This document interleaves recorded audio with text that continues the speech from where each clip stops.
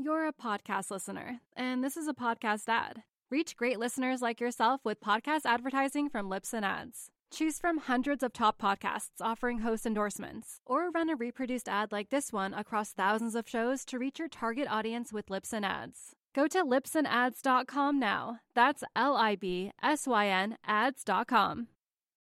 You're a podcast listener, and this is a podcast ad. Reach great listeners like yourself with podcast advertising from Libsyn Ads. Choose from hundreds of top podcasts offering host endorsements, or run a reproduced ad like this one across thousands of shows to reach your target audience with Libsyn Ads. Go to libsynads.com now. That's LIBSYN ads.com.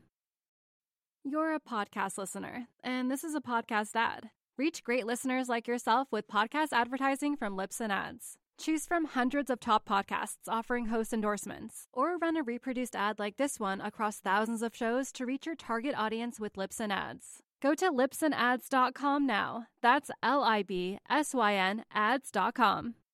Make it a habit.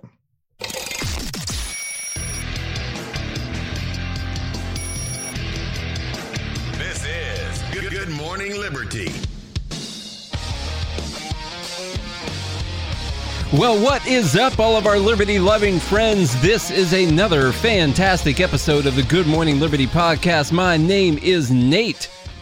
Stood in line 2 hours to vote today, Thurston, and Charles got 300 lines of code written. Thompson is here with me as well via Zoom communication, ZM ticker symbol. How's it going today, man? Oh, going good. I see your I voted sticker there. Yeah, I put that on there. Wasn't sure what that was at first, but now that you mention it, I can tell it says I voted. I did. And are you proud of that? I'm proud of sticking it out for that whole time. My wife went 2 hours. Why 2 hours? It was actually a little over 2 hours. Well, there were just a lot of people there voting. And basically the whole city of Antioch, if you're early voting, you're all going to the same place. And I didn't want to go. Which makes a lot of sense, by the way. They shut down some other voting places. Yeah. Because of COVID. So let's get all the people in the same location. It's better to have thousands of people at one location than thousands of people spread out amongst 15 different locations. And we'll make the hours shorter. Yep. Please be 6 feet apart. Makes so much sense. There's a lot of stuff that makes sense, by the way. I was talking yesterday about how my nephew, he found out that the person who sits behind him in class, they came down with a little bit of COVID, and which he's 8, came down with a little bit of COVID, and so he is quarantined from going to the school. Okay, but check this out. He's also got 3 siblings, and they all live in the same place. They see each other all the time, and they go to the same school. Well, they can all just still go to school right now. And I'm trying to figure out the logic. I'm not saying we need to quarantine everyone and we need to do all this, but what I'm saying is if you are on that side where you're like, if you have had exposure or if you might have it, you need to make sure you don't go around anyone whatsoever. The problem becomes when there's no logic behind the actions that you're taking, but you still get to sit here and wave your gall-darn virtue signal like you're doing something, and it annoys the hell out of me.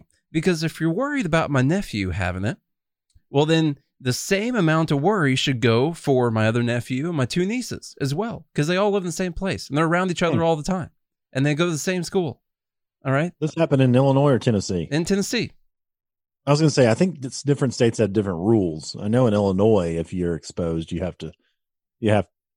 supposed to quarantine. Yeah. I don't know how they track you, but you're supposed to. But how did your nephew find out? Did he look at his friend and say, hey man, how you doing today? And he's like, oh, not bad. Just have a little COVID. Yeah. It's like, I just got a little bit of COVID, man. No, I guess the student was tested at some point in time. Maybe he was sick in some kind of way, and the school called. And since they sit right next to each other, the school called and said that he couldn't come to school for 2 weeks. And listen, I get that, but if you're going to do it, at least make some kind of logical sense, because if you're worried about him having COVID, then what about the other 3 kids that go to your school that also live in the same house? I guess it's 2 kids. One of them's too young. They live in the same house, and they're also going to the same school. So by letting them go to school, what you're saying is my nephew doesn't have COVID. And you know that. That's what you're saying. So either you're worried he's got it, which means you need to be worried about the other kids, or you don't think he has it, which means he should just be able to go to school. Maybe California's doing it right. I'm worried everybody's got it. Why don't we just burn everything down? Yeah, I think we just need to start with a clean slate. That'll solve it. We need to create this needs to be a new segment called That Don't Make No Sense. I think that's the whole podcast. And we'll record that and we'll play that every time you say something that don't make no sense, man. Just don't make no sense. Anyway, this is the Good Morning Liberty podcast, place where we talk about life, liberty, and the pursuit of meaning every single day of the week when we want to. And that's key, by the way, when we want to, because there is other life going on. But we try, pretty much every single day of the week, because we love doing this. We love sharing this with all of y'all. And what else is there to do in life besides pursue something meaningful? Otherwise, you're just roaming around like a rabid dog and gratifying impulsive pleasures and never getting anywhere in life. And we don't want to do that, do we? You don't want to do that. To tyranny and authoritative kings and queens and off with their heads. And we want freedom and liberty. So that's why we call this Good Morning Liberty. And we talk a little bit about politics. If it's your first time listening, we thank you for joining. Thank the person that sent you, and then please share the show because, as Nate said at the beginning, every show is fantastic. Just ask the live group and the Patreon. They're here every day. I've said that so many times now. Honestly, couldn't even tell you what I say specifically at the beginning of the podcast. I don't even think about it. If I have to write down what I normally say right now, I couldn't even tell you what it is. It just comes out right there at the beginning. If I tried to think about it, I would fumble it up. It just starts free flowing. Right now I can't even remember because it's not the beginning of the show. It's just a habit. It's just, that some of them habits that you work up. In your brain, it transferred from the prefrontal cortexes on down to the medulla oblongata. Mm-hmm. Yeah, which is not why alligators are ornery. It's actually because they have all them teeth and no toothbrush. But the medulla oblongata is where your prefrontal cortex gets some of its speech transfers through. And listen, it's science. Okay. Yeah. There's really, if you guys want, we're starting a master class on scientificology. And if you guys want to go through that, then we'll let you know what the website is. So anyway, we're doing all kinds of experiments too and looking for volunteers. So send in a message. I got a bone to pick with a couple different podcasts right now. None of the ones that we talked about previously. Don't worry.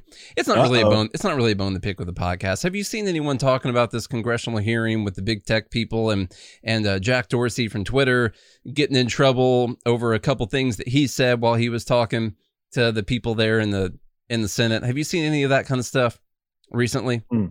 So they've been. All I saw was Marcus. I think it was Mark Zuckerberg who was the one calling for regulation, I believe. Mm-hmm, mm-hmm. And so, of course, he is. Yeah. Why wouldn't Facebook, the largest social media company out there right now, not call for regulation? Well, why would they do that? The thing that has annoyed me from it was I've heard a couple different libertarian-leaning podcast hosts just praising Ted Cruz for the stuff that he said to Jack Dorsey. Now, listen, I'm very annoyed and upset about what Twitter's been doing. They're obviously censoring things that don't need to be censored, and they're obviously not applying their rules evenly. And that is the more annoying part about it. If they would at least do it evenly, regardless of what your political affiliations were, at least we could say that they were unbiased in the way that they were doing. So I'm annoyed by it. Mm-hmm. But for instance, on Twitter, you can't blast about climate change because you're going against science. Mm-hmm. But if you do say something about biology, mm-hmm. well, then that's not the real science. That's not real science anymore. That's not the science I like. Then you're booted off Twitters. I hate Twitter, man. I hate birds. What I heard was Ted Cruz going off on Jack Dorsey at the end of it. He was the CEO of Twitter, I believe. Either that or he is the late stage Tom Hanks in Castaway. I can't really tell which one he is. But I heard him going off on him. He goes, who Who voted you into power, sir? Why do you get to choose what gets out there and what doesn't? And everyone's just been praising him for, yeah, he's right. No one voted him into power. He shouldn't be able to do this. And even people like Dave Rubin and then, of course, Shapiro were like, yeah, Cruz nailing him up there in front of everyone. Love it. Not in that kind of way, but in the way that I like. Well, maybe Dave Rubin, but not Ben Shapiro. So I disagree completely with that. I disagree with that because no one voted him into power. That's correct. He runs a business, and the people who decide to use his business freely, they're the ones that decided he gets to have whatever that power is because he's the CEO of a company that people freely choose to use. You don't vote for people. I was going to say, actually, who voted him into power? The market. Yeah. All the people who use Twitter. That's what gave him a supposed power, so to speak, I guess, to disseminate information how he sees fit. Yeah, or how he directs his AI bots to do it. And that gets annoying to me because I'm like, yeah, Ted Cruz did a great soundbite moment, but it doesn't make any sense from a free market standpoint. Of course, no one voted you in the power. That's the whole point. The free market. Get angry enough that he was spitting like Lindsey Graham does when he gets all agitated. I didn't actually see the video. I just heard some clips from it. I'm not real sure. You don't vote for the people in power. The people themselves vote with their feet and with their fingers in this case over who's going to have that power. This is the moment all throughout history when stuff got hard and the business started to look like a monopoly, or it looked like the federal government needed to come in and regulate something, because obviously there is an issue right now with the fact that most people are getting information from platforms like Facebook and Twitter. This is the moment right there when no one stood next to their liberty-minded principles and said, you know what, I don't like this, but I can't have the federal government do anything about this because it's not their job. And this is the time when no one has done that throughout history. They always decide that this time we need the federal government to do something. And the plain fact of the matter is we don't. We don't need the federal government to create a new platform where we can type out stupid crap that a lot of people don't really even need to know and doesn't matter, and other people can share it and do stuff like that. We don't need the government to do that. If anything, it's good that we all know that Twitter is clearly biased and doing terrible things. It's going to help Parler out. All right. It will help Parler app out. You can go get on there. We're on there. I've done a terrible job making sure that we posted things on there, but starting next week, I will do a better job at that. Not today. Tell you what. So right now, you have a signing in your office there that says, I'll get to that next week. Yeah. So every time you're asked a question about that. By the way, speaking, I just want to make a real quick plug. We have almost, I think, 9,300 followers on Instagram, and we need to hit that 10,000 mark. So if you're not following us on Instagram, please go do so. That's at Good Morning Liberty. Go follow. We don't hardly ever plug our socials. So y'all who are listening to the show that don't follow us on the socials, go to Good Morning Liberty on Instagram. That's at Good Morning Liberty. Hit that follow button. We are almost to 10,000, which will allow us to post links. That's the threshold you got to get. That's the privilege you need to be able to do a little bit better marketing on Instagram. So go to Instagram at Good Morning Liberty. Give us that follow. That is the Pareto distribution threshold for Instagram. You cannot start posting your links until you hit 10,000 followers. On YouTube, it's 1,000. You cannot monetize your YouTube channel until you have 1,000 subscribers. And there's all TikTok kinds of... is 10,000. Facebook, you had to have something like 100,000 views and 100,000 3-minute views inside of a certain amount of time before you could put ads on your videos. You had to have 10,000 followers. I can't remember what exactly it was. So there's all types of little Pareto thresholds on all of these social media channels. We hit them on Facebook, and Twitter's going well too. You should follow us on there because that is actually where I'm most active now. And then that's at Good AM Liberty. Yeah, because that's the only one that's different. Yeah. TikTok, we hit the threshold. We have 14,000 followers on the TikToks. Yeah. And so, y'all just go follow us. Search Good Morning Liberty everywhere except for Twitter. It's Good AM Liberty. Yeah. Good AM. So all I'm saying is I don't want the government to do anything with Twitter or Facebook. We all clearly know that they censor things. There's not anyone out there that doesn't know that. I want unfettered social medias. I want that as well. But guess what? I don't want it bad enough to stop using Twitter, do I? So I guess I don't really care about it that much. Well, what I kind of mean by that, unfettered, I don't want government to touch it. Yeah. If government even gets close, which they are right now, that's when you start to get scared. Because here's the thing: who are the people that are going to be making the regulations? Exactly the people you don't want making the regulations. Yeah. So all you freaking conservatives out there, I understand it is frustrating. We've been censored on stuff. We had 90% of our reach taken from us from Facebook because of something we shared for like a month. Mm-hmm. I mean, that hurt us. It really did. But you know what? You don't want the government regulating this crap. How many times have you seen the government step in to regulate something and it gets better? Yeah. Never. Not once. Not ever. Never, ever. The only thing I can think of actually that might even be anything would be smog in the cities. That's the only thing. Although I think people would have got tired of it quick enough that we would have come up with our own solutions. However, they outlawed the smog, and I think it got better. I don't know. The smog? Did you put an L in there? The smog. Charlie, tell me about, have you became an expat yet? Are you there? Are you living the life yet? I want to. I have a child, and it's going to be difficult for me to make this work, but I have dreams about it all the time. Yeah. I mean, how often do you think about libertarianism and what it means to be a true libertarian? And you're like, I want to go live out that lifestyle. I want to live unfettered libertarianism. Well, you know what, folks? You can do that. You can do that.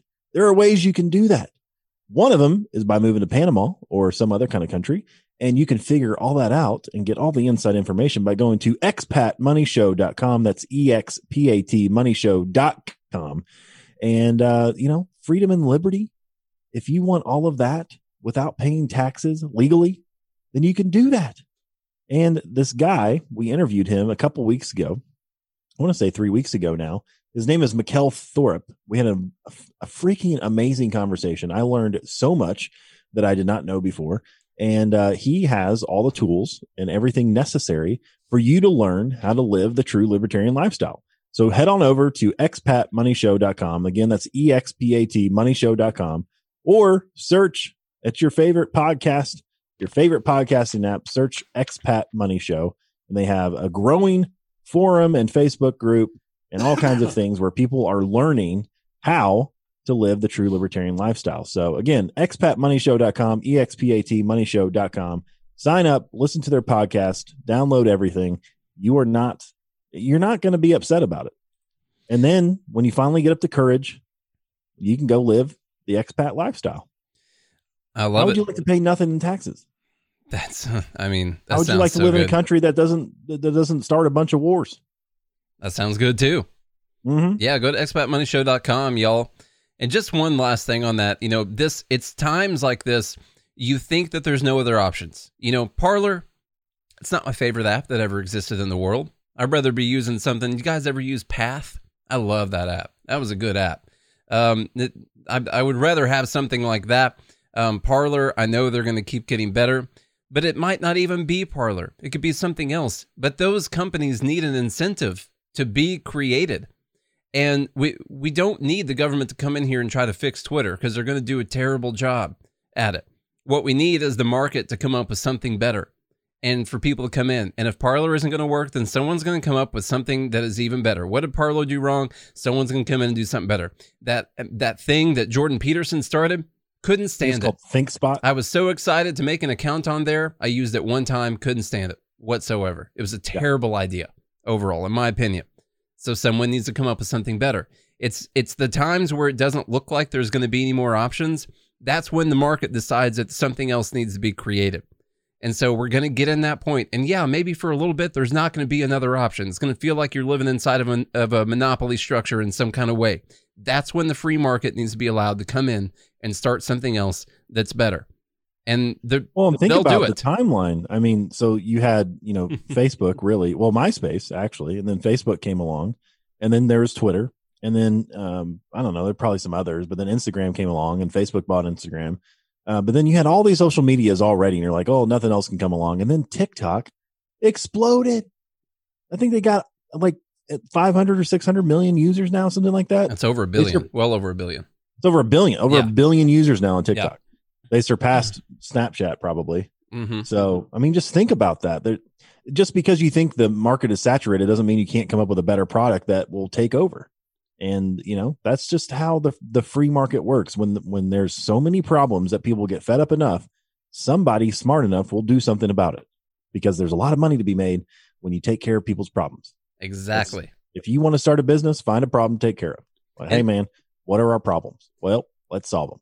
And there are some good people in the tech industry that can come up with this. There's people, I mean, he's not perfect libertarian or anything like that, but I believe Peter Thiel is very, very liberty-minded. Peter Thiel is an original investor in Facebook. Co-founder of PayPal. A lot of other stuff. So, I mean, there's people out there that are going to see the need for this, and they're going to come out there and create it. I don't want the government to fix Twitter. I want them to get the hell out of the way and someone else to come up with something that's better. That's really all that I'm saying right now. All right, we're going to run through this real quick.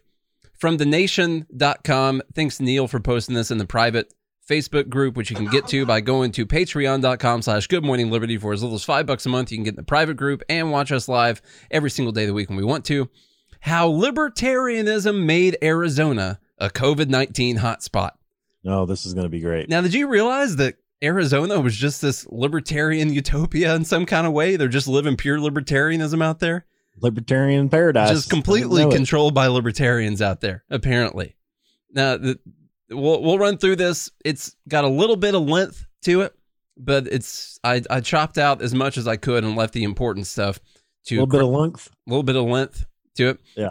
This summer, Stacy, a third grade, I'm not going to say her last name, a third grade public school teacher in Peoria, Arizona, painted a message for Republican Governor Doug Ducey on the rear window of her car. We are not sacrificial lambs. How many? I need a number on how. One teacher. I'm not okay with any teachers dying, but have there been just like this massive amount of teachers dying around the country? Any more than die from all kinds of other stuff every single year at all? I don't know. Arizonans are justifiably angry at those who refuse to wear masks or insist on having access to overpriced nightclub drinks. But most activists say blaming the selfish actions of individuals obscures the root cause of the state's more than 5,000 COVID-19 deaths and more than 200,000 infections. A libertarian ideology that has long eroded Arizona's public institutions. Ducey's response to this crisis has left it to local networks, especially teachers and mutual aid groups, to organize and protect their communities. But without common sense policies and state support, there's only so much they can do. Okay, so they left it up to the local municipalities to take care of things. Sounds good. The first case of the coronavirus in Arizona was confirmed late January. It was the 5th confirmed case in the country. About 2 months later, Ducey declared a public health emergency and introduced proactive measures through his executive order, though his executive order notably did not address masks, social distancing, or limiting non-essential business activities. Because at that time, the CDC was actually saying that masks don't do anything. So I was going to say, at that time, they literally, even Sir Fauci himself was saying that masks were not a good idea. So it's okay to go back and talk about history, and just hindsight history all the time, looking at it from today's point of view. We can do that with anything. So where were we? While he encouraged the public to follow the health department's guidelines, he blocked local governments from requiring masks. It wasn't until mid-June that he changed his mind and allowed cities to impose mask mandates. Arizona now has one of the highest COVID-19 per capita rates in the United States. There's a couple really key words in that first sentence. One of the highest COVID-19 per capita rates in the United States. Do you think the higher ones above it are also suffering from too much libertarianism? Not coincidentally. Now, is that top 5, top 10? I'm not sure. It literally only has to be in the top 25. Yeah, but to be one of the highest. One of the highest. It needs to be in the top 1,000. And no, I don't know what it needs to be it's There's states. only 50 states. I was thinking of a city at that time. Yeah. One of the highest. I mean, it could be anything above 50 if they wanted to. It's higher. It's one of the highest. Not as low as that one right there. Not coincidentally, it was also one of the last to close its businesses and one of the first to reopen them. Saskia Popescu, an epidemiologist at the University of Arizona, told me that when Ducey allowed the stay-at-home order to expire May 15th, the coronavirus situation went from 0 to 60. They had 0 coronavirus situation happening on May 15th, and it went all the way up to the speed limit. I didn't know this virus had a vehicle. Yeah, that's pretty impressive. What do you think it's driving? A Tesla? She said the state became a perfect case study of a place that was unlikely to have severe surges, but then did not reopen businesses in an incremental, slow phase process. Instead, the number of confirmed COVID-19 infections started to skyrocket. As Ducey What about the mortality rate, though? Yeah, I don't know. Whether they had the highest COVID-19 per capita rates. Yeah. That's not per capita deaths, but we got to pay attention to the cases when making the points that we want to make, not the actual deaths, which are what matter. As Ducey was making these life or death policy decisions, many public health professionals said they were being ignored.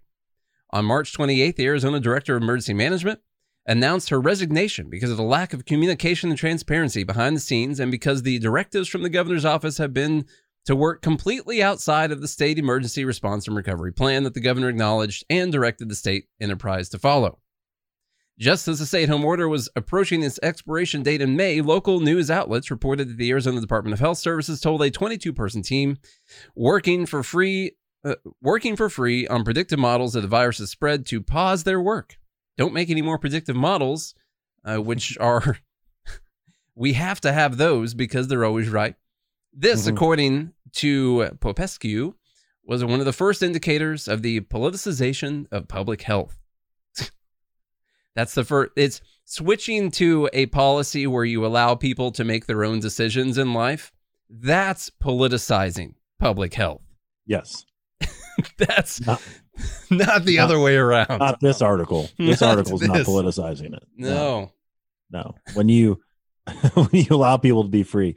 Interestingly enough, the other thing that was happening, or the other thing that's happened this year, is state revenue is down, folks. I mean, like I saw this thing from Illinois.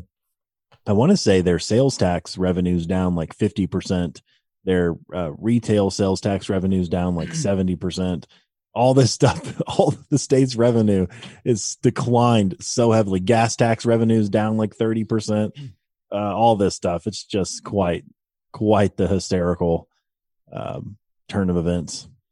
Let's see. On June 17th, Ducey allowed local governments to pass their own mask requirements. By then, about 1,500 Arizonans had died. Robert Washington, a cancer survivor and diabetic who went back to work as a casino security guard so that he could afford his insulin, died about 2 weeks after his first day back at work. 5 of Ricardo Aguirre's family members in the state died from COVID-19, and he, his wife, children, and brothers all tested positive. By the end of June, Kristen Urquiza, I should have made you read this, lost her father, Mark, and her obituary to him has since gone viral, and her message made its way to the Democratic National Convention stage. This is the person who said his death is due to the carelessness of the politicians who continue to jeopardize the health of brown bodies through a clear lack of leadership, refusal to acknowledge the severity of this crisis, and inability and unwillingness to give clear and decisive direction on how to minimize risk. Yeah. The governor's office told me that it did not lift the prohibition against local governments passing mask mandates too late. So remember, the state itself had prohibitions on local governments making mask mandates. This is something we've talked about before.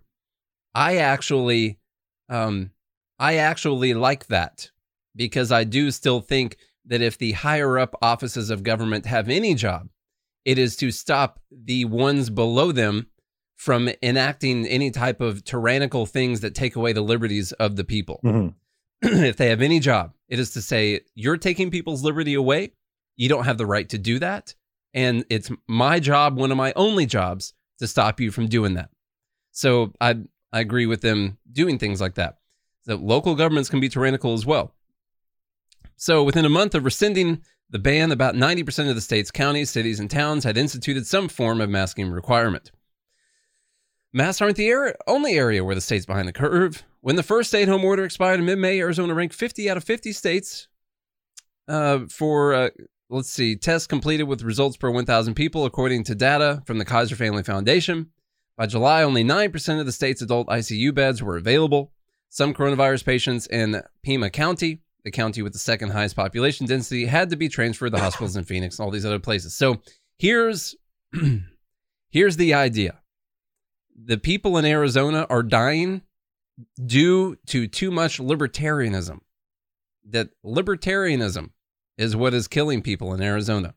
Now, aside from the fact that they said Arizona has one of the highest per capita rates of infection, meaning there are other places that have higher per capita rates of infection. We could probably pull them up on their Worldometer website, because it does go state to state when you click on the countries. I'm betting the other ones that have a higher rate are not suffering from too much libertarianism. And you also can't blame this on libertarianism in general, because we don't have any type of libertarianism when it comes to the healthcare system whatsoever. When it comes to things like being able to test yourself, when it came to things like producing masks and wearing masks or not wearing masks, or you get into a mask shortage, things like that. You don't have CDC guidelines, any of that kind of stuff. You don't have a libertarian system when it comes to that. So you could say it was libertarian to not make people wear masks, or to allow people to have backyard parties like this thing eventually goes into. And that's been one of the problems, is that people have been having parties in their backyards, and that's killing people too. And so you could say that's libertarian, that people got to do what they wanted to. But when you mix in everything else with it that leads to people dying, you can't blame the whole thing on libertarianism. You can't blame any of it on libertarianism, really, because we've seen no correlation between places that have very harsh mask mandates and very harsh stay-at-home orders and places that do not. There's no correlation in saying that stronger mask orders and stronger stay-at-home orders are leading to less infections and less deaths. There's case in point, New York. Yeah. I mean, in California as well. I mean, they've had the harshest lockdown restrictions out of anyone, those two places. And they're also leading the pack. You know, they're doing such a great job if their job is to kill, let the most amount of people die from this virus. That's not even a good way to word that, because I don't think that that's what's really happening. I think this is a virus and people are going to die from it. Well, and my thing is too, all these virtue signalers how arrogant are they? You know, how arrogant is this article? Because what they basically are saying is, if the people we liked were in power, or if we were in power and got to direct the tyranny, well, then more lives would have been saved. Well, how do you know that? You know? Yeah. What a great position to be in, you know, screaming from the backseat driver going 0 to 60, you know? Well, if I would have been driving, then this all would have been fine. It's same thing with the Democrats and Trump and all that. Mm-hmm. It's the same exact thing. It's a bunch of arrogance, because no one has any idea on how to prevent something like this. I mean, this thing spreads pretty much like the flu, and it seems to be a little bit more deadly than the flu, and we don't have a vaccine for it. Or it's probably just as deadly as the flu, but the flu has a vaccine that we've had for and some therapeutics that are widely available. Right. Yeah. When we don't have anything for this yet, basically, except for the fancy stuff that Trump got to take. But anyway, I can't even with these people anymore. And I'm not saying, I mean, still, we're going to see another wave. In fact, the cases are going up and hospitalizations are going up, and people are getting, hospitals are getting busier with COVID-19, and it's still dangerous for old people. But I did the math on their numbers at the beginning of this. They had 5,000 deaths and over 200,000 cases. That's 2.5% mortality rate. And that's just the known cases. There's probably people that already had it and didn't die. So, yeah. And there's also Arizona's a place where retirees go to live as well. I guarantee you, if you just looked at the amount of people, even if you just said under the age of 70 that had died, that mortality rate, it goes down to less than 1% at that time, maybe 1% if you go less than 70. You go less than 40 or 50, it goes well under 1%. I mean, this is what we've destroyed our economy for, folks.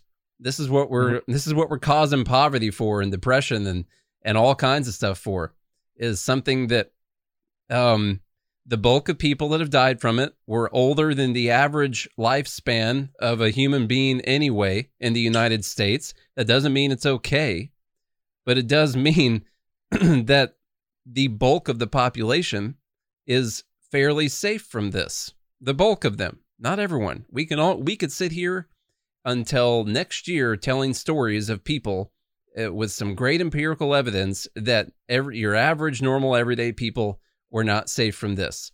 But that doesn't mean that statistically that idea holds up at all. We could tell a bunch of stories. Almost all the people so far in the last, let's say, maybe 40 years, almost all the people in the last 30, 40 years that have flown on a plane have lived. There's only a few that haven't. Yeah, very small. He makes a good point here. He says, here's the deal, Jack.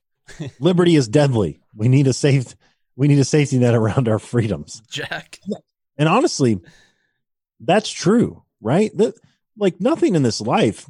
First of all, there's no utopia. It doesn't exist, but nothing in this life comes without the possibility of some consequences. You know, flying is an example. Anything else dangerous that people do, like racing cars or whatever it is, like the freedom to be able to do these things, to have experiences in life, to forge on with making ends meet or whatever it is that you're doing, trying to raise a family or anything like that. It all comes with risk. If you drive to work every day, that comes with a risk. Like the freedom and the liberty to move and do different things comes with the risk all the time. I mean, hell, I'm surprised they haven't outlawed rattlesnakes in Arizona, because I hear that's dangerous if you get bit by those things. And fear is irrational too. It's super irrational, because like I'm more afraid of flying than I am of coronavirus, and statistically that doesn't even add up. I don't believe. I think I would rather get coronavirus than go on a plane somewhere right now. Honestly, it doesn't make any sense statistically, and that's honestly how I need to look at everyone who does espouse these ideas and who are really scared of it. Because fear is not rational. And so we can at least understand that people do get scared of something. And honestly, that's the media's fault, and they're sorry. Okay. Mm-hmm. They're real sorry about that. Charles, Scotland's came a long way since Braveheart. And I wanted you to tell me about this new bill that they're talking about. And it's pretty ridiculous. This is coming from the National Review. Hate crime bill. Hate talking homes must be prosecuted. So a controversial bill is making its way through Scotland's parliament, would criminalize hate speech, even if the offending words were uttered in someone's private home. I have no idea what they fought those wars for then. Members of the Scottish Parliament questioned Justice Secretary Hume. I know you had me read this for a reason. Humza Yousaf for the first time on Tuesday about the hate crime and public order bill, which would establish a new crime, stirring up hatred. in quotes, stirring up hatred. The legislation criminalizes hate speech relating to age, disability, religion, sexual orientation, transgender identity, and variations in sex characteristics, including potentially hate speech spoken in private residences. After criticism from groups saying the bill threatens to stifle free speech, Yousaf agreed to amend the legislation when it reaches the stage 2 of consideration in Parliament. The amendment would stipulate that offenders may only be prosecuted if they had intent to stir up hatred. let me clarify here. I'm not intending to stir up any hatred, okay, by what I'm about to say. So just, hey, as long as you put a disclaimer on there. Yusuf also agreed to again examine protections for free speech in the bill. Quote, I'm very actively considering both the breadth and the depth of freedom of expression clauses, the Justice Secretary said. We have to be aware of some of the concerns that may be expressed if we were to have a generic freedom of expression clause.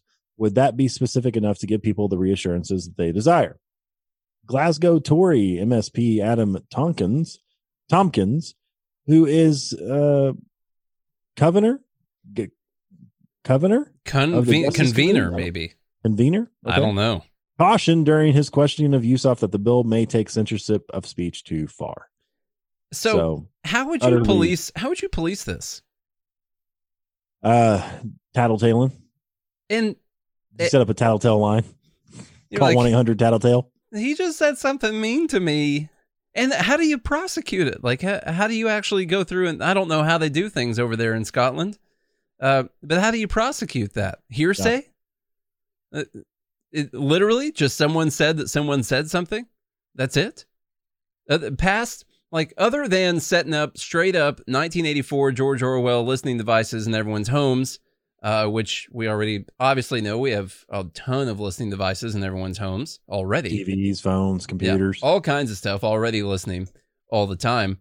Other than setting those things up and searching for keywords, you know, getting little Amazon Alexa devices in everyone's houses and searching for different hate speech words, how would you ever police that? How could you possibly think that you're going to police what people say in their own houses to their own family members? It's insane. And how do you expect people to think? I know. If you can't risk being offensive. It's crazy. As Jordan Peterson would say.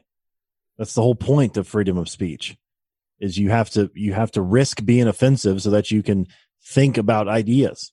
You know, like on this podcast, we can talk about, hey man, I'm not sure if it's a good idea to let men who identify as women participate in women's sports. We can say that. Yeah. Like, and is that a hate crime now in Scotland? It might be. Scotland? Well, what was your intent? Were you intending to stir up hatred? No. I don't like to stir anything, let alone hatred. Okay. Well, then you're fine. Yeah. I shake things, actually. I'm just telling you, William Wallace's head is spinning in its grave right now. It is. I'm telling you what. I am William Wallace. Oh, good Lord. So those are the only stories. I was going to talk to you about going and voting. I had the hardest time, and this is me being upfront and honest, because I know a lot of people aren't going to like this that listen to this podcast, but I believe in being very truthful. You guys know I don't hold anything back. I did not know who I was going to vote for until I walked up to the machine and started punching the names on it. I had not made my decision yet. I made it while I was in line, and it really was a game time decision. And you voted for Walls. No, I voted for Jorgensen and Cohen. And then I didn't vote for any of the other candidates because I didn't know who they were at all. So I just wasn't going to vote for them. I should have looked that up because there were a lot of independents for the U.S. Senate, I think, for the election, and independents in Tennessee a lot of times are libertarians. One of them might have been anyway. And that's on them for not letting me know what their name was beforehand, because I did not know and I couldn't get my phone out and look it up while I was standing there. Mm-hmm. So I was just saying I could not make up my mind. I did eventually vote for Jorgensen Cohen. And it wasn't anything against Dr. Joe and Spike, because I love Spike. I think Joe's great. I really felt like the biggest fear I had was, if I don't vote for Trump, does that mean that the media won? Because basically what we do is we just chastise the media all day and how insane they've been for the last few years. And I felt like in doing that, I was giving them a little win. And my vote for Trump would have been to stick it to the media. And I had to try and get rid of that feeling. And I had to decide, okay, well, if it wasn't for the media, if the media was completely impartial and unbiased, well, then who would I go vote for? And it would be Dr. Joe and Spike. And so that's so what you were holding up the line. No, I still went through there really quickly.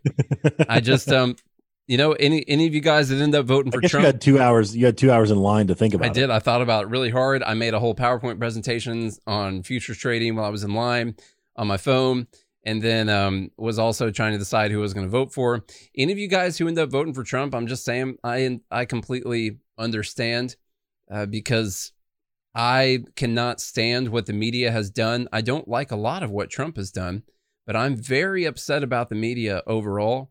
And one thing I put on Twitter the other day is that libertarians need to realize the reason I get so upset about this. Libertarians have to remember that the same media is going to do the same thing to you when your libertarian president gets in office, if that's ever going to happen. You don't think that when Dr. Joe or someone else, listen, I know they're not going to win, but let's say someone did get in office. You don't think that when Dr. Joe or someone else starts to roll back the welfare programs and to do stuff like that and lets people make their own decisions, that she's not going to be berated as a racist and all kinds of stuff, and they're not going to put some crazy theories about different countries, like she must be a plant for Somalia in here, because libertarianism, and they're going to do all kinds of stuff. And so I really feel like we have to stand up against what's been going on in the media. Sometimes they're right about what they say, and sometimes it's just blatant lies, and we all have to realize they're going to do the same thing to any libertarian that gets in office. They'll try to impeach her if she got in office. And everyone was fine with impeachment being used as a political weapon when it was Trump. And so you got to be okay with it now too, right? No, that's why I couldn't get behind the impeachment, because I didn't feel like it was being done on principle. I felt like it was being used as a political weapon. And do I want them to use that political weapon against Dr. Joe if she gets in there? No, I don't. So I can't get behind it. And what's interesting is you actually really stuck it to the media, because you actually voted for Trump and Biden. Because apparently a vote for Joe is a vote for Trump, and a vote for Joe is a vote for Biden. Yeah. So you actually got 3 votes in there somehow. Yeah. Because the media said a vote for Joe is a vote for Biden, and a vote for Joe is a vote for Trump. Yeah. So you voted for both. I did. That's one way around it. One way to skirt the old voting process. The best way to get the most use out of your vote right there. You voted for 2 people. Right. So 3 people. 3. Sorry. Yeah. Vote for 3 people. A vote for Joe is a vote for 3 people. That's what she should have ran. Joe Jorgensen, not Joe Biden. Right. Joe Jorgensen. So anyway, I just wanted to share my thoughts on that. JJ. And like what some of you had said in the group, if I was in Pennsylvania, then I probably would have voted for Trump. But I'm in Tennessee. I think Trump got 65% last time, something like that. That's not going to matter. He's going to be fine. I still had that nagging feeling that the media was winning when I didn't vote for him. But I also, we do need the Libertarian Party to get over that 5% threshold so we can get that champagne popped in our faces, but we do need them to get over the 5% threshold, because then they can get access to the same funding for the campaigns that the other parties get. And annoyingly, what's going to happen is Spike Cohen's already talked about how if they do get the funding for their political campaigns that the federal government sets out, that they will donate it to different charities or something like that. And I do not agree with that at all. So that some people think that would show just the great aspects of libertarianism if they donated the money. I don't agree, because I don't think that donating stolen money to charity is any better than using the stolen money on yourself. And if you're going to do anything with it, just distribute it evenly back to the taxpayers, or try and get yourself on a little bit more level playing field with the people that you're up against in the game. If we always refuse to play the game, then you will for sure never win the game. That is a near impossibility. I went there trying to play baseball on the football field one time, and they laughed me out of the house, man. Let me tell you what, I wasn't going to win that game at all. So anyway, man, I don't know. I want to see what's happening. I'm looking up the swing states right now. So now in Florida, I'm guessing this is polling, but also early voting indications. I don't think they can start showing the actual vote tallies, can they? I think so. Right now in Florida, Biden holds a 1.2 point lead. So he's got 48.4% and Trump has 47.2%. So that's pretty damn close there. I don't think in Pennsylvania, Biden holds a 5-point lead. He's got 50.5% to Trump's 45.2%. In Ohio, Trump basically has a 2-point lead. He's up 48.5 to Biden's 46.6. In Michigan, Biden's up 7.5 points, 50 to 43. North Carolina, Biden's up 2 points, 49 to 47. Arizona, Biden's up almost 4 points, 49 to 45. Wisconsin, Arizona, that's interesting. Wisconsin, Biden's up 7.5, 51 to 43. Iowa, Biden's up 0.3 percentage points, 47.3 to 47. Yeah, I don't think that. I mean, we know this. I don't think a lot of those polls really matter. You got to think of who's going to early vote. Sure, a lot of older people do mail-in ballots. And then you get, I don't know about the absentee ballots, whether or not those are in, stuff like that. But the exit polling in places where people are actually going and voting right now, that's mostly going to be people in bigger cities, I believe. And that's why I went and voted today instead of waiting until Election Day, because I did not want to wait in a 4-hour line on Election Day. But the people who don't have to worry about that are people who live in more rural areas, people who live in smaller towns, people who live in cities that are going to have, smaller crowds and all those. You don't really have to worry about going and early voting that much. So I do think right now you get a big skewed result from big cities right now where people are trying to avoid the massive lines in a lot of these places. And obviously in your high population density centers, you typically sway more Democrat. So this is actually a great article from The Guardian. It says, I'll just read this here. It says, Joe Biden is leading Donald Trump in national polls for the presidential election, but that doesn't guarantee the Democratic candidate victory. Hillary Clinton also had a clear lead over Trump in the polls for almost the entire 2016 campaign. She ended up losing in the Electoral College. Because the presidential voting system assigns each state a number of Electoral College votes, which go to the state's victor regardless of the margin of victory, with the exception of Nebraska and Maine, a handful of swing states will probably decide the election and be targeted heavily by campaigners. Each day, the Guardian's poll tracker takes a rolling 14-day average of the polls in 8 swing states.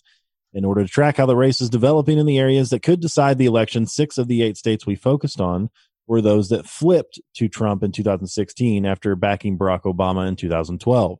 Arizona and North Carolina were also added due to what they might tell us about the shifting electoral landscape. They could emerge as vital new swing states this year.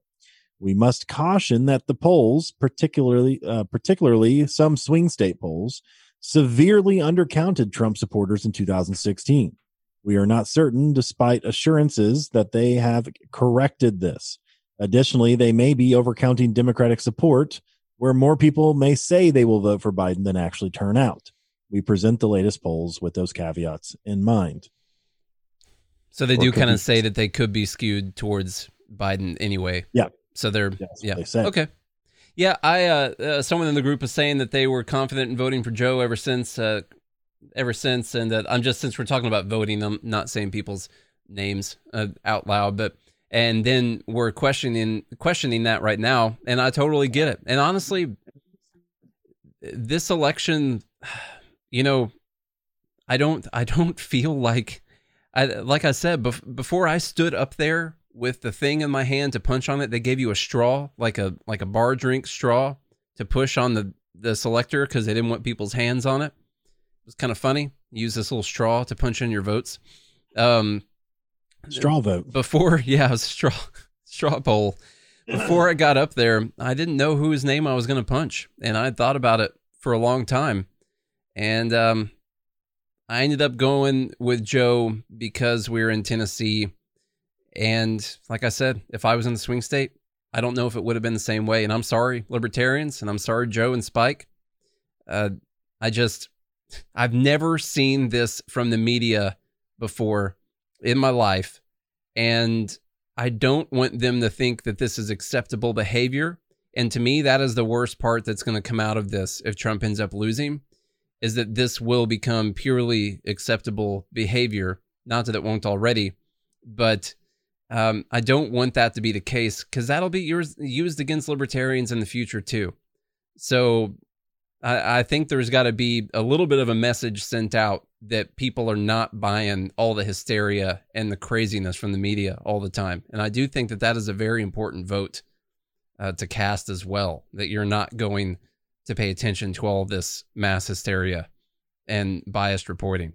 Yeah. So for me, I have to be able to sleep at night. And so I have to vote my conscience. I have to vote for the person who most aligns with what I believe in. And even in 2016, I couldn't even vote for Gary Johnson because of some of the policies and things that he stood for that I completely disagreed with.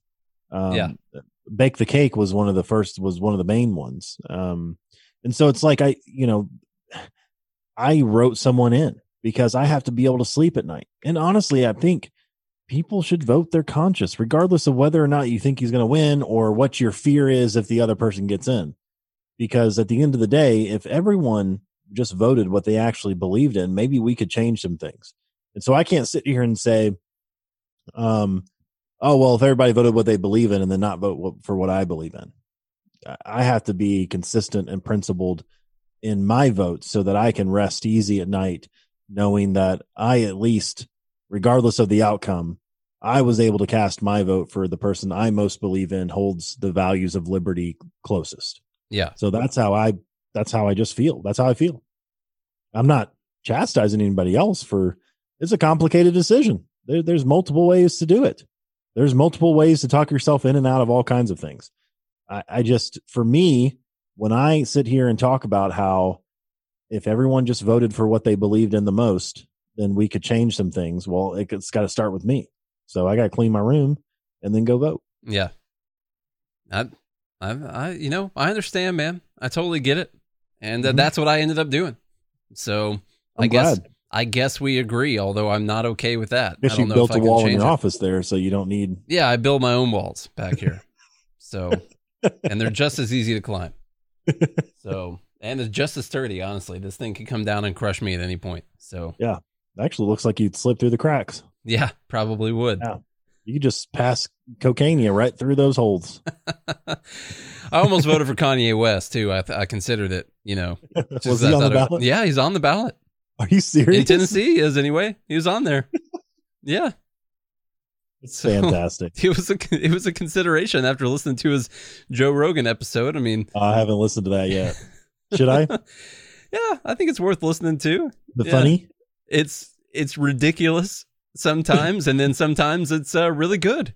Yeah. So, all right, y'all. The man met Jesus, and then he's off to run for president. Well, it was God that told him to run for president. He was called. He didn't even know if he wanted to do it. He was just called to do it, which is fine nowadays. If you are interested in trading, if you're interested in day trading, in long-term trading, whatever it is you want to do, go to mastermystonks.com. I got in a position just at 3 p.m. and now here it is. Holy crap, it's 4:37. Good Lord. I'm up $90 on the position since getting in it. I only took one contract. I'm pretty happy with how that's going so far. So that's good. You've been recording a podcast the whole time. I've been recording a podcast the whole time, making money on a futures contract while I was doing it. So if you're interested in trading futures, which we are getting into right now, options, which we are getting into right now, and then, yes, the stock market itself, which we just have hundreds of videos on the website. You can go to Mastermind Stonks. We can teach you how to trade the stock market, but we trade the stonk market. Yeah.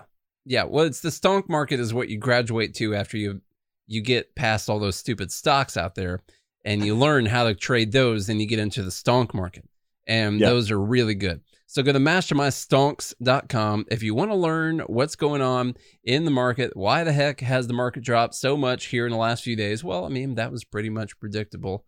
I'm surprised it didn't happen earlier, to tell you the truth. But here we come up on the election, and we're voting between raising taxes like crazy or most of the country being on fire. And those are going to be the two main options that come out of this election. And so, yeah, the market's going to be dipping down for just a little bit. But anyway, go to Mastermind Trades or mastermystonks.com, and we'll tell you how to wade through all the BS and get down to make some trades every day. Also, join the Patreon group, patreon.com/goodmorningliberty. Get in on the live action. Tomorrow is going to be Dumb Bleep of the Week, so you don't want to miss out on that. If you want to get your vote heard and your vote counted, then it only costs you $5 a month with us. That's our voting standards. You know, we're not affiliated with the U.S. national election or anything like that, so don't come crying about your right to vote. In our group, it's a privilege, okay? So $5 a month will get you in to watch the live show. Of course, we have more tiers than that. There are people that are paying 20, 30, 40, $50 a month. And so whatever you feel is worth it for your liberty cause, then put your money where your mouth is. And that helps us get the word of this show out. So patreon.com/goodmorningliberty. And then y'all continue to share the show. Let me do a refresh of the numbers real quick here. Ridiculous. I'm actually just surprised and humbled is what I can think of most. I think we're going to be up at Stapleton Tom Woods numbers here, judging by this trend by next Tuesday. Right. So, but I'm still working on the model, but give me a second. The modelers are predicting we're going to be the biggest podcast in the entire world sometime next month. We'll surpass Joe Rogan in about 6 months. So according to the models. So don't get mad at me. It's the modeling. So anyway, continue to share the show with a friend, with your communist uncle and your socialist aunt, and maybe your Fox News loving grandpa. And teach them what a podcast is. Say, hey, Pappy, you ever heard of podcast, man? Check this one out. And then, put some earbuds in his head. And if you do all that, we'll be back again tomorrow. Hope you guys have a good day and a good morning, Liberty.